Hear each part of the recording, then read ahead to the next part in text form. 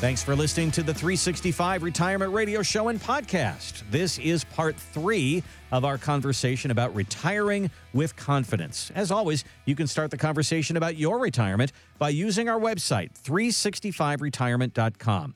Click on the button that says Talk to an Advisor, and you can set up a no-cost, no-obligation phone call to answer your questions.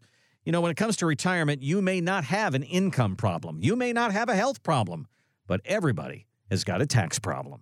And Sam, I think the what-ifs of retirement are the big things that make us very nervous. What if the market goes down? Yeah. Well, what if taxes go up? What if inflation goes crazy? What if I live a long life and I don't have enough money? The what-ifs. And the what-if of when I go into retirement and all of a sudden that market goes down, that is a big, big problem, isn't it? Yeah, it's not a good situation. And we call that the sequence of returns risk. You know, it sounds like a mouthful, but really, if you think about it, what does that mean?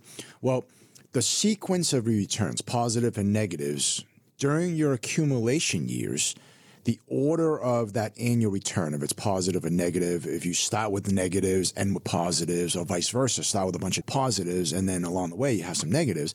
I don't want to say it doesn't matter, but it has a minimal effect on the outcome. We've run numerous studies over the last 20, 30 years, and we've sort of played around with the order of positive and negative years. And the bottom line, 20 years later or 30 years later, yeah, they're different, but they're all gone up. Because, you know, we all know this intellectually, that if you leave your stuff alone, eventually it's going to grow, right? The power of compounding interest. So that's fine. So there's not a lot to talk about, except for when you're in phase 2 of your life, which is growing my money is important, but also now distribution and protection, like where am I going to get income from? That has a dramatic effect based on the sequence of returns. So if you actually have, say, $1 million saved and you start drawing out, say, 40 or 50 grand, which, you know, sounds reasonable, you're able to do that, and you start the retirement off on the right foot, which is, you know, you have a couple positive years. So what you're withdrawing is actually being replenished by a positive year return. That has a lot different outcome than if you start with bad years. And, you know, we've gone back to studies going back to 2000. Remember what happened in 2000? We had the, the tech wreck. The tech, yeah. The technology bubble. You know, they had Y2K. You were going to wake up one morning, and on January 1, the computers weren't going to know who they were talking to. But that didn't happen. But what happened was the technology bubble imploded. Right. So 2000, 2001, 2002 were 3 consecutive negative years. And if you retired right at that point, you'd actually have a lot less money than you would have anticipated. In fact, I had a situation, and I sort of tell this story. It's not a story, it's a real-life situation that happened years ago, because it really has a dramatic effect on helping people understand. So how it happened was very simple. We had these folks that came into us. They were referred to us by Sally's sister, who was currently clients, and the long and short of it was these people came in, and I could really sense how stressed they were when I shook their hand in my waiting area to bring them into my conference room. And they quickly told me that, hey, look, we're retired. My husband worked for a tech company, EMC, back in the day, made a lot of money. He was in sales. He saved a lot of money. And he went into retirement, and he went back to his broker and said, hey, look, you know, I want to withdraw $50,000 a year from about $1.2 million that I've saved for the rest of my life. Am I going to be okay? And the broker, you know, did a great job, helped him amass that wealth. And he said, yeah, you know, we've averaged like 7 or 8%. No sweat. You're withdrawing like 4 or 5. You'll be fine. Your money will still continue to grow. Well, guess what? The sequence of returns risk reared its head because he retired just at the wrong time in year 2000. So for 3 years, he was taking money out, and his accounts were decreasing, not growing. So by the time they realized they were in big trouble, they came to us. They had about $600,000 left out of 1.2 because they withdrew money and the markets went down 3 consecutive years. Their question, sort of their mystery and their puzzle that they wanted me to solve was, how can I right the wrong? I now have $600,000. I still want to withdraw $50,000 a year. And unfortunately, my response was like, I have no idea. You might have to either cut your expenses or go back to work. Right. not something that you want to hear. So that's essentially the sequence of returns, understanding how during the accumulation years it has some effect, but very minimal, versus during the decumulation years or retirement years, how it can have a very sort of bad effect and outcome if you just don't watch what you're doing and don't understand and don't have preparation in bad times. And this is what we say, Sam, when we talk about the trip up the mountain is so completely different than the trip down the mountain. Yeah. So getting to the top of retirement mountain, you're saving, and you can have these market pullbacks, and you're continuing to put money in, and you're putting money in at a lower rate, and then you got all that working for you, which is great. But when you're at the top of the mountain and now you're going down, and these kind of things happen, we cannot replenish like we used to. It's a whole dynamic. Set. Yeah, I mean, just Google. Yep. You know, people try to climb Mount Everest every year, and many people die trying to climb Mount Everest. But guess what? If you actually Googled and when do people die? How do they die? They don't die going up the mountain. They die coming down the mountain. Yep. Right, because they didn't prepare for it. They have a different skill set that they're not good at. So understanding going up the mountain, phase one is your accumulation years, 20s, 30s, 40s, 50s, maybe even early 60s. And then you're going down the mountain, which is phase two of your life, decumulation, protection, income. That's important. Growth is still important, but protecting your money, making sure you have income because you can withdraw money is even more important. So understanding how you can deal with that, if you have a plan, if you're just winging it, two different outcomes. You're listening to the 365 Retirement Radio Show and podcast with Sam Liang at Rubino and Liang Wealth Partners. Online, you can find us at 365retirement.com. There's a button up in the upper right-hand corner that says Talk to an Advisor. If you click on that, you can set up one of our free 15-minute strategy calls. Just getting your questions out on the table, see how the team at Rubino and Liang Wealth Partners can help you. And hey, maybe it's worth a sit-down at the office and going through what you've done for retirement and see if we can help. Again, 365retirement.com. So as we talk about having more confidence going into retirement, I talked about the what ifs as we got into this segment, and I mentioned what if taxes go up. Sam, that's a place where a lot of us are not really good at. We've had taxes taken out of our check. That was done for us. We do our taxes every year. We struggle with all of that. But when we get into retirement, we're taking money out, and it's taxed in different ways. That's exactly right. You really essentially have three types of accounts that you can put money into during your accumulation years. For most of us, we understand a 401k, or a 403b or an IRA. That's a tax-deferred account, which means you are not dealing with the problem now. You're going to pay the taxes later. And for many of us, we've always been told, hey, guess what? That's what you should do because when you retire, you won't have a paycheck, so you'll be in a lower income tax bracket, right? Because you're making less.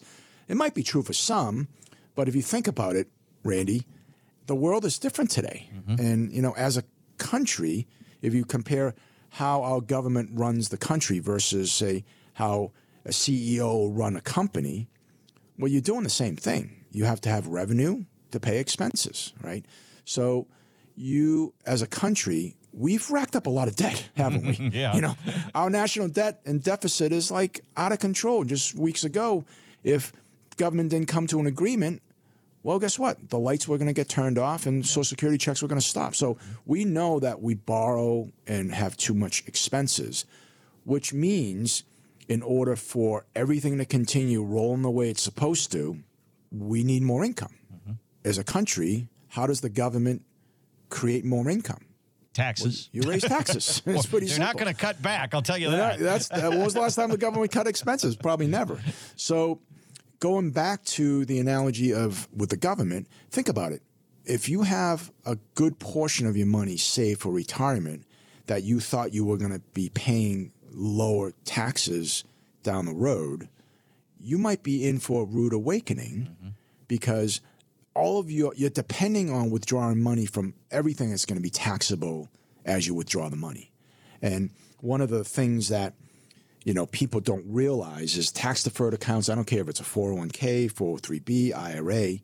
They're actually taxed in 6 different ways. 6? 6, yes. So number one, at distribution, right? So if you pull out $50,000 from your IRA, you are taxed as if you had ordinary income, you made $50,000, went to work, made $50,000. Okay. So that's at distribution. That's tax number one. Tax number two is it could propel you to have a higher tax on all of your other income. So if you have a distribution from your IRA, maybe you have some rental income, maybe you have a part-time job, maybe you have, maybe you have a pension, you probably have Social Security. So you add all that up, now you're probably in a high tax bracket, right? So you're making, by withdrawing money from the IRA, it's possible that you're paying a higher tax on all of your other income. So that's tax number two. Tax number three, capital gains and investment income. Capital gains is, you sell something for a profit. You sold a house, you sold a stock. Well, capital gains tax starts at zero. It can be 10, 15, 20%. By having more income, it could propel you to pay, maybe you would have paid a 15% capital gains rate, but now you're paying 20 because you took distribution from your IRA. There's Medicare, Social Security tax that we don't kind of feel, but how many times have I received a phone call? Hey, my Medicare premium went from $200 to $450. I don't know why. Well, last year you sold some property, and the same year you took a distribution from your IRA, so now you had much higher income, and your Medicare premium is predicated on how much income you have. Same thing with Social Security tax. You could be taxed on your Social Security. And then lastly is something called income in respect of a decedent, an IRD tax, which essentially goes to how your heirs would pay taxes on your money. Just as an example, on an IRA can easily be taxed north of 50, 60%. Gosh. And you're like, how can that be, Sam? Well, think about it. If you have a son, you leave them $1 million IRA, well, one, he has to pay income taxes on that IRA, right? So income tax on $1 million is, call it 40%. That's $400,000. Then in the state of Massachusetts, if you have more than $1 million in your total estate, that includes your house, includes everything you own. So let's say in this example, the person dying had a home for $1 million, had an IRA for $1 million, and $200,000 in the bank. Well, that person had $2.2 million estate, and they'll pay a tax as a death tax, estate tax, on that amount. So maybe another couple $100,000 from the IRA. So that's how we get to 50, 60% very easily. Gosh. That's called income in respect of a decedent. Got to really watch out for that. Today on the show, we're talking about the things we can do for you to help you have more confidence as you go into retirement. There's so much out there that's kind of misty and foggy, and we don't know, where the income's coming from. What do we do about Social Security? What do we do about Medicare? There's a lot of what ifs as we go into this, and we're trying to address some of those today. One of the big ones, Sam, is taxes as we continue to talk through that. And our 401ks and all of these accounts that we've saved money in, many of them are tax infested, aren't they? Yeah, they really are. So as we just before the break, we were talking about really how taxes affect your retirement. And really, if you think about it, there's like only three places to put money. Tax deferred accounts, kind of like a 401k, 403b, IRA, which most of us have. If you're listening, you know what I'm talking about. You save money because it's automatically deducted from your paycheck, and it's just kind of on autopilot. It's great. Most of us have a 401k. The other way to save money is tax-free savings. So maybe a treasury, municipal bonds, but for many of us, we take advantage of, or if you haven't, you should be taking advantage of Roth IRAs and Roth 401ks. We have conversations with people that come to us. They might be, say, 60 years old. They might say something like, hey, I'm coming to you because I want to make sure that 5 years from now, it's been on my radar to retire at 65. So I want to make sure I don't make any mistakes in the next 5 years, and tell me, how am I doing? And that person might have, 90% of their money in a pre-tax traditional 401k.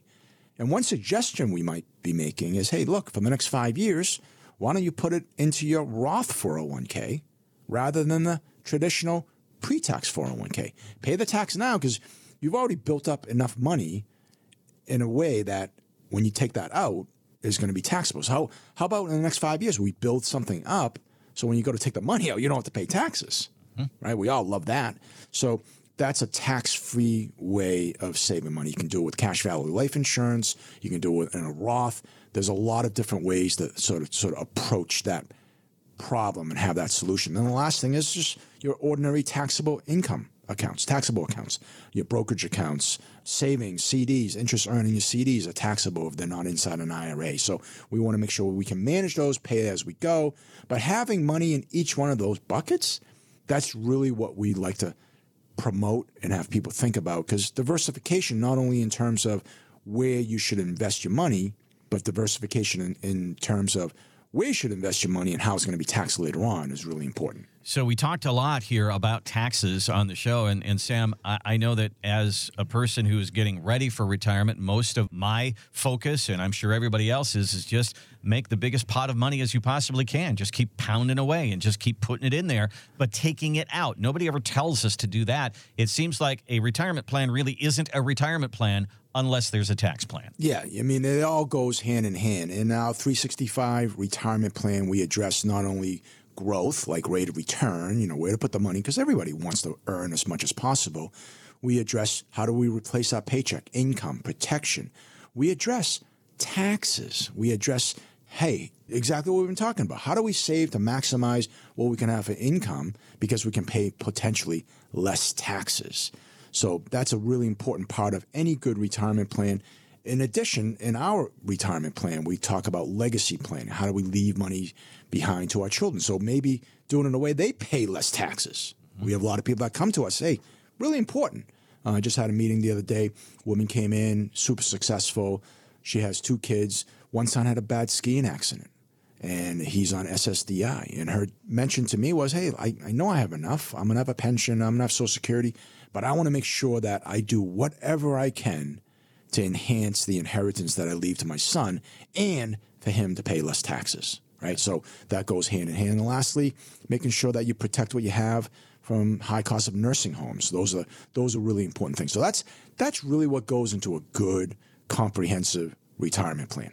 Thanks for listening to part 3 of Retiring with Confidence. As always, you can start your retirement conversation at 365retirement.com. Stay with us as we wrap up our conversation with part 4, where we talk about having purpose for your money. What are the buckets that you need? What are they for? And how do you create them? We hope you'll join us.